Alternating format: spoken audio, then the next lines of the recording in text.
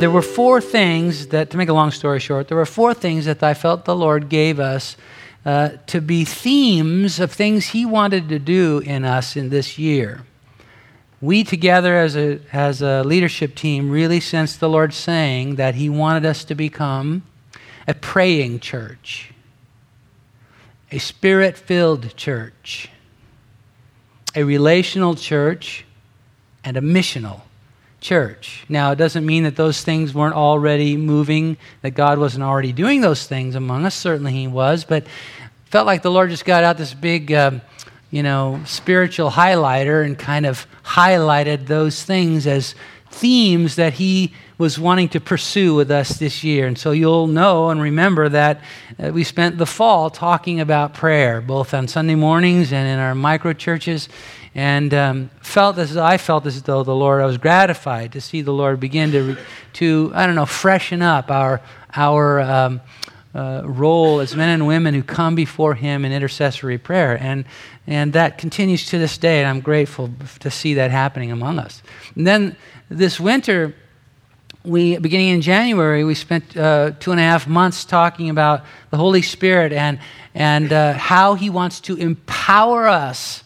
How God intends for you and I as Christ followers to be empowered by the Holy Spirit and to live the kind of Christian life we read about here in the book of Acts, where there's this amazing story of what God does among His people. And now as we come into the spring season, we're going to begin to talk about what it means to be a relational church, because, dear ones, I think you would agree that it's not enough. It's never been enough, but it certainly isn't enough today to just attend church. God, there's a longing in each of our hearts to be part of, to be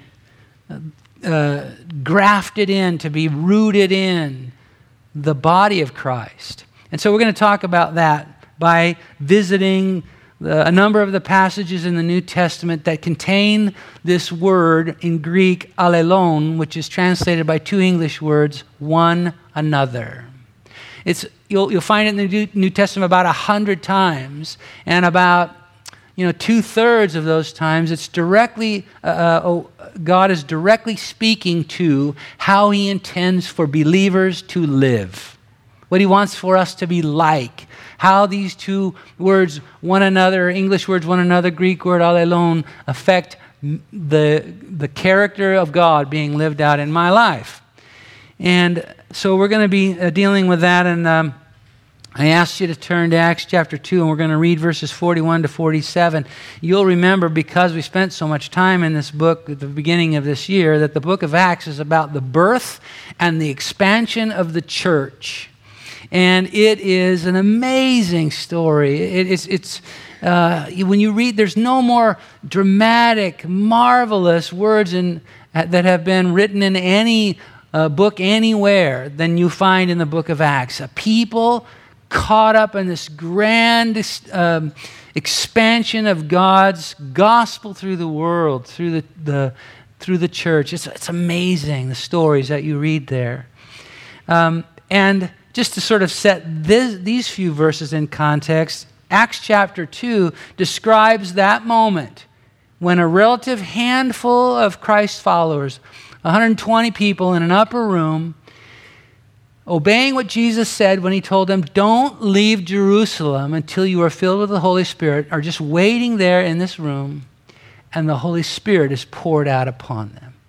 And it is such a dramatic scene that the whole city of Jerusalem, which is bulging with Jewish pilgrims who have come to Jerusalem to celebrate the Feast of Pentecost, come to this place where these people are being filled with the Holy Spirit and speaking in languages they hadn't learned. And just the drama of it all captures the whole city. And the most unlikely guy you would imagine stands to speak. Some of you would be familiar with the apostle or disciple Peter, a fisherman that Jesus chose to be one of his followers. And Peter God bless him. He was always the kind of guy who would speak and then think about what he said later, and evaluate. And he was always sticking his foot in his mouth. In fact, he's just come, when we encounter him here in Acts chapter 2, he's just come through a process of having denied he even know Jesus 3 times. And Jesus restores him marvelously. I'll talk a little bit more about that in a minute. But he stands up on this occasion of the outpouring of the Holy Spirit and the celebration of Pentecost, and he declares the gospel. And his first sermon, and the Holy Spirit moving through him captures the hearts of the throngs of the people, and they say, "Oh my goodness, how can we experience what you've experienced? How can we know this Savior?" Verse 41, "Then those who gladly received his word were baptized, and that day about 3,000 souls were added to them. And they continued steadfastly in the apostles' doctrine and fellowship, in the breaking of bread and in prayers. Then fear or wonder or reverence came upon every soul." They were breathless. They were caught up in something amazing. And many wonders and signs were done through the apostles. Now all who believed were together. These were people who wanted to hang out together. They were with each other on an ongoing basis. They needed each other. And they had all things in common, and sold their possessions and goods and divided them among all as anyone had need. And before you start to think that this is a description of some hippie commune someplace, let me just say, this is not about some form of Christian communism. This is a description of people who were so in love with one another that they didn't consider the things that they possessed to be theirs alone. And if someone had need, then you have access to it. When it says there they sold their possessions, it wasn't something that was required. In other words, if you're going to be a Christian, you're going to be a part of this church, you need to sell everything. This wasn't one of those kind of things. The word there that's translated in the English Bible as sold in the Greek really means were willing to sell or would sell. In other words, if you had need and I could meet that need by selling something, I had to provide that for you, I would do it without thinking twice because we were in love with each other. They were in love with each other. Verse 46, "So continuing daily with one accord in the temple and breaking bread from house to house, they ate their food with gladness and simplicity of heart, praising God and having favor with all the people. And the Lord added to the church daily those who were being saved." This is such an exquisite description of the church at its birth, church in the raw. Yeah, it will develop. There will be things that they'll have to kind of figure out administratively for how to manage a church of this size and all of that. But wow, I do periodically just come back to these few verses just to remind myself what church is supposed to be like. Because, dear ones, I, like you, can easily find myself with a different way of thinking about church, having a different kind of paradigm than about church. You know what I mean by paradigm? A way of thinking. And I can easily develop a different way of thinking about the church than what we describe here, or what's described here in these few verses. And in fact, I'll be honest with you, that a lot of times these days, when I think about church, I think about something that looks like that. Because that's the model that's always being held up in these days of what church is. And look, this is what I'm about to say right now has nothing to do about the value of a megachurch. The church on its birth, its very first day, had 3,000 people in it. And every day after that, more people were added to those numbers. So the very first church was a megachurch. So this is not a knock on megachurches, okay? But what we tend to think of these days, more often than not, when we think of church, is we think of an experience. We think of a place. We think of a program. We think of an event. Look, the truth is, I verify that this is a worship gathering that's pictured here. But honestly, couldn't that just be a picture of any rock concert anywhere in the world? But we tend to have this model in our minds these days about what church is. And it isn't the model we read about in Acts chapter 2. It isn't the paradigm. The church we read about in Acts chapter 2, they gathered together thousands strong every day. But they also broke bread from house to house. And they were so in love with each other that was the hallmark of what church was about to them. So the church at its birth looked a lot more like this than the picture that I just had up there. Because their paradigm of church was about people. People. Those early believers never thought of church as a place. They never thought about church as a program or an event or something that we would attend or contribute to.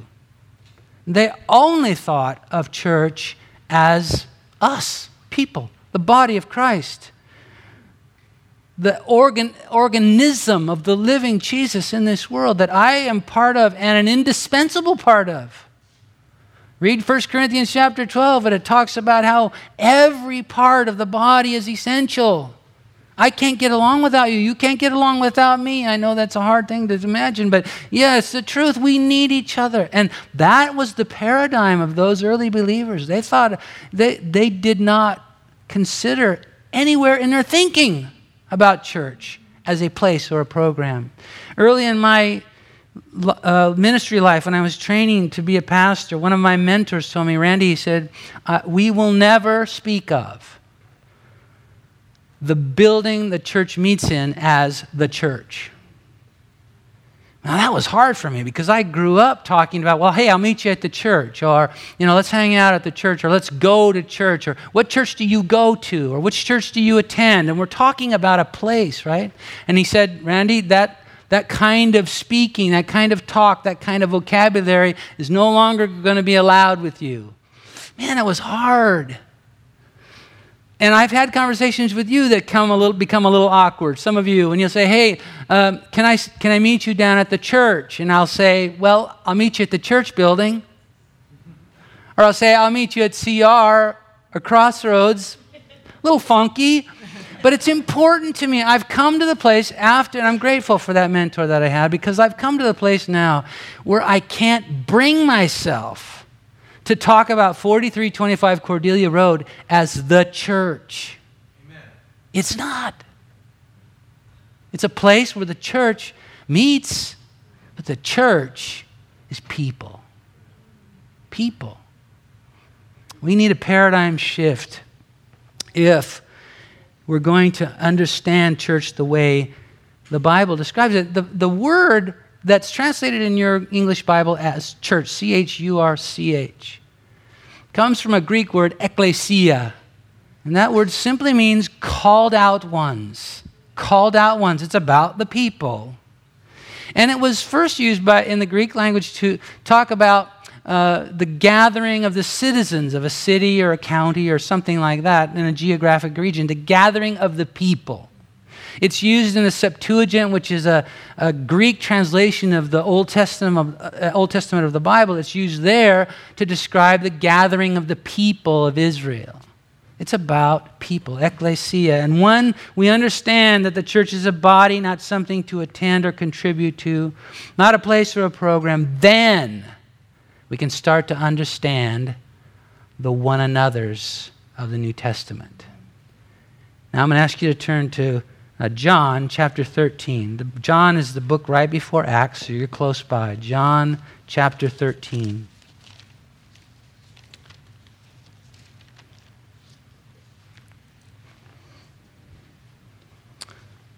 Jesus is speaking on the night of his betrayal. This is when he's with his disciples in the upper room, and they're having what we think of as the Last Supper. That's going on. Jesus says to his disciples, he says this, verse 34, "A new commandment I give to you, that you love one another, as I have loved you, that you also love one another." Now we've met the first of the two one another's that we're going to be studying over the next few weeks. Twice that phrase, or that word in Greek, allelon, is here. "A new commandment I give to you, that you love one another as I have loved you, that you also love one another. By this, all will know that you are my disciples if you have love for one another. Jesus says to his disciples, these are some of his final commands to them, some of his final directives to them before he goes to the cross. And he says, I'm going to give you, listen up, I'm going to give you a new commandment. And as you fulfill this commandment, that will be the thing that identifies you as my followers. When people see you fulfilling this command, they will know that you are Christ followers, Christians. What was this new command? We read it, to love one another. But the new part, because really that part of the command is not new. In fact, it goes all the way back to the books of Moses. Leviticus, verse 19, verse 18, it says, love one another as you love yourself. Jesus reiterated that earlier in his ministry in Matthew 22. He quoted from Leviticus, and he said that to his followers. He says, love one another as you love yourselves. Now, at first, that sounds a little self-centered and selfish. It isn't when you think about it, because how can I love you truly or purely if I really am kind of messed up with how I think about myself? If my self-image, my self-esteem, the way I think about how God loves me, those things, if they're screwed up in some way, I'm not going to be able to love you very well.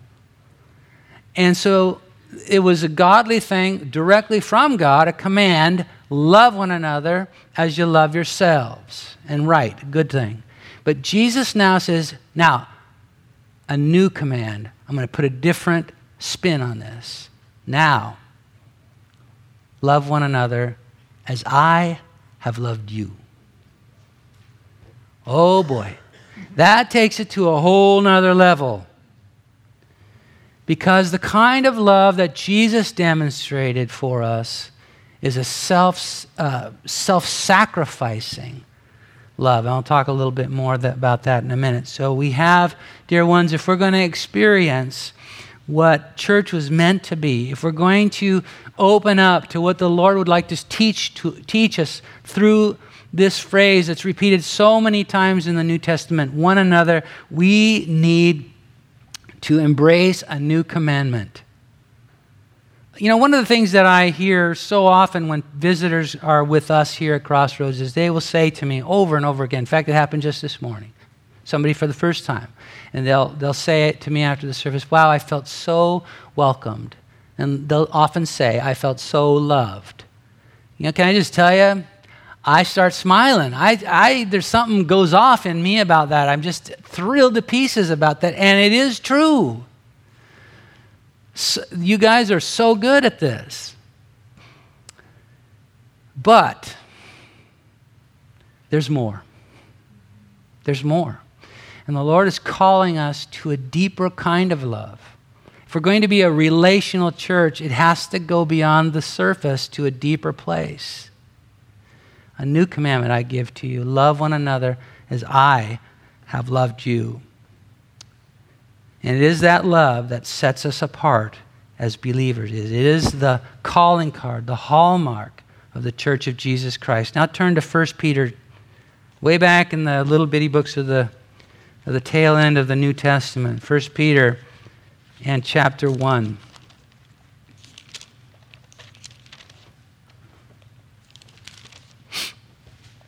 Let me remind you of a story I alluded to earlier, but I'll kind of flesh it out a little bit now. Many of you, as I said earlier, are familiar with Peter. He is a character you can't miss when you're reading through the New Testament. He just stands out. And I think that was meant by God, because a lot of us are like Peter, and so it's good to kind of see ourselves in those pages. But as I mentioned, when Jesus was tried right before being sentenced to crucifixion, Peter was approached 3 times and asked or identified as a follower of Jesus, and he flatly denied it. In fact, on one occasion, cursed and said, I don't know that man.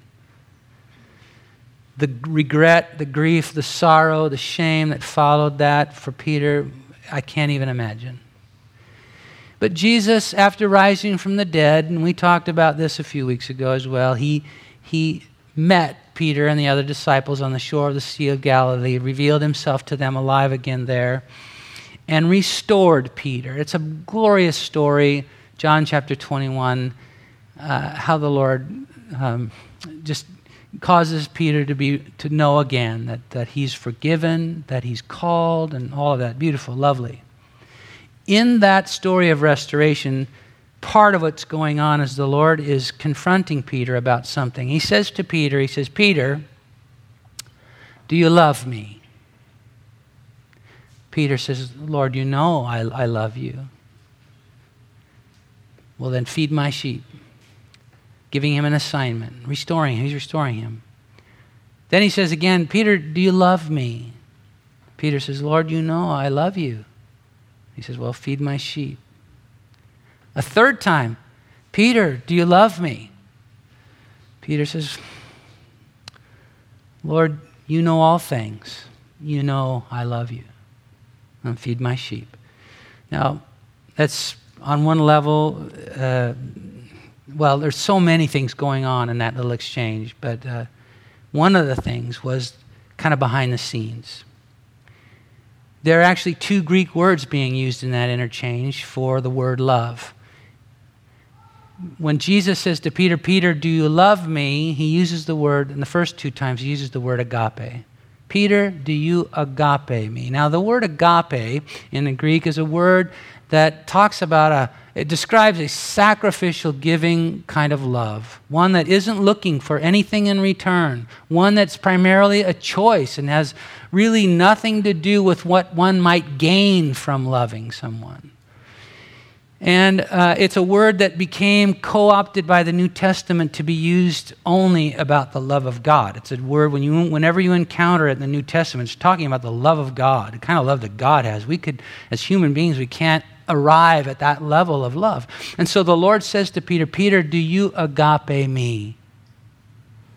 And Peter responds and he says, Lord, you know I phileo you. Phileo is another Greek word that's translated by the English word love, but it's more about brotherly love, about the kind of love that it's a high love. It's a great love. And when you're experiencing it, it's wonderful, but it has to do with relationship. It has to do with common interests, common history. It has to do with reciprocation. In other words, honestly, the truth is when you stop loving me, there's something about me that doesn't want to continue loving you anymore either. It kind of is dependent upon the reciprocation of love. And that's not a bad thing. It's a level of love that doesn't rise to agape. And the Lord was confronting Peter about the fact that there was more for him to grow into in terms of love. He says, Peter, do you agape me? Peter says, Lord, you know I phileo you.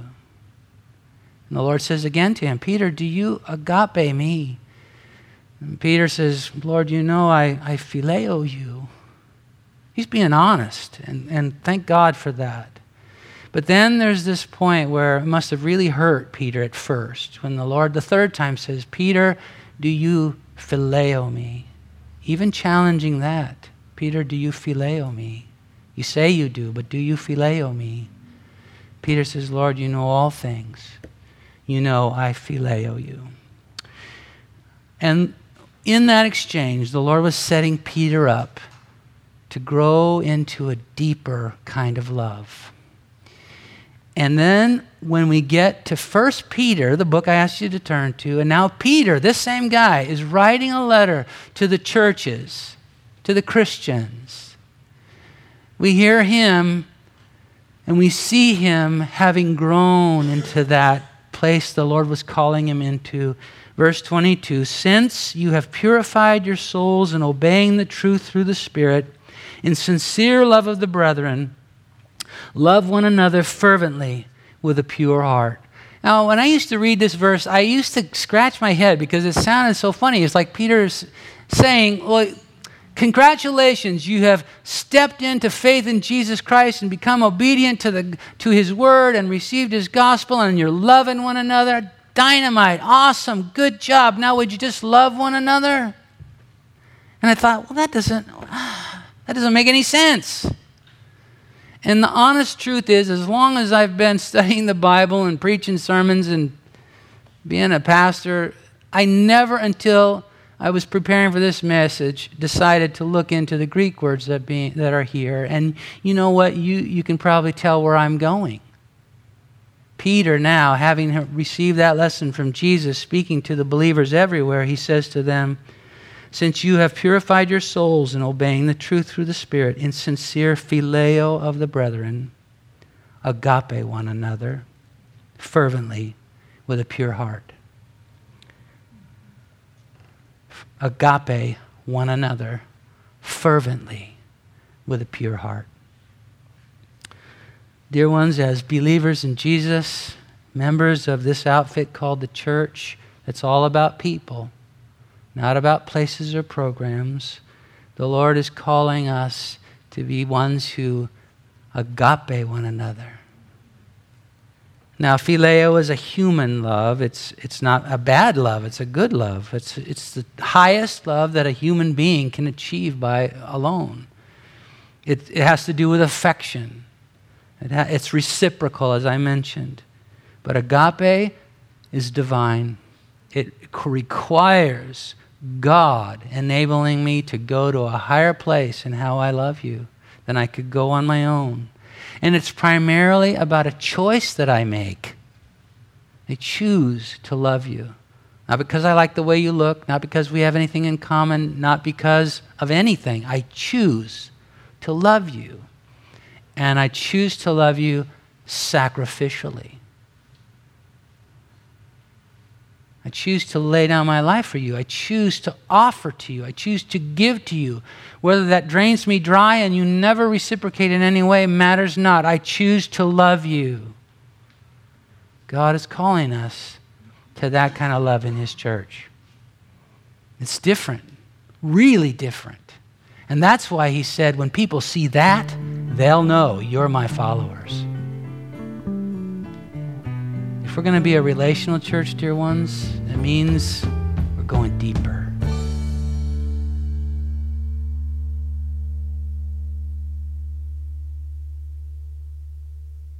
This is recording number 11207 from the teaching ministry of Crossroads Foursquare Church in Fairfield, California. It was recorded on Sunday morning, April 10, 2016. This is the first message in a series titled, One Another. This message by Randy Boldt is titled, A Relational Code Part 1.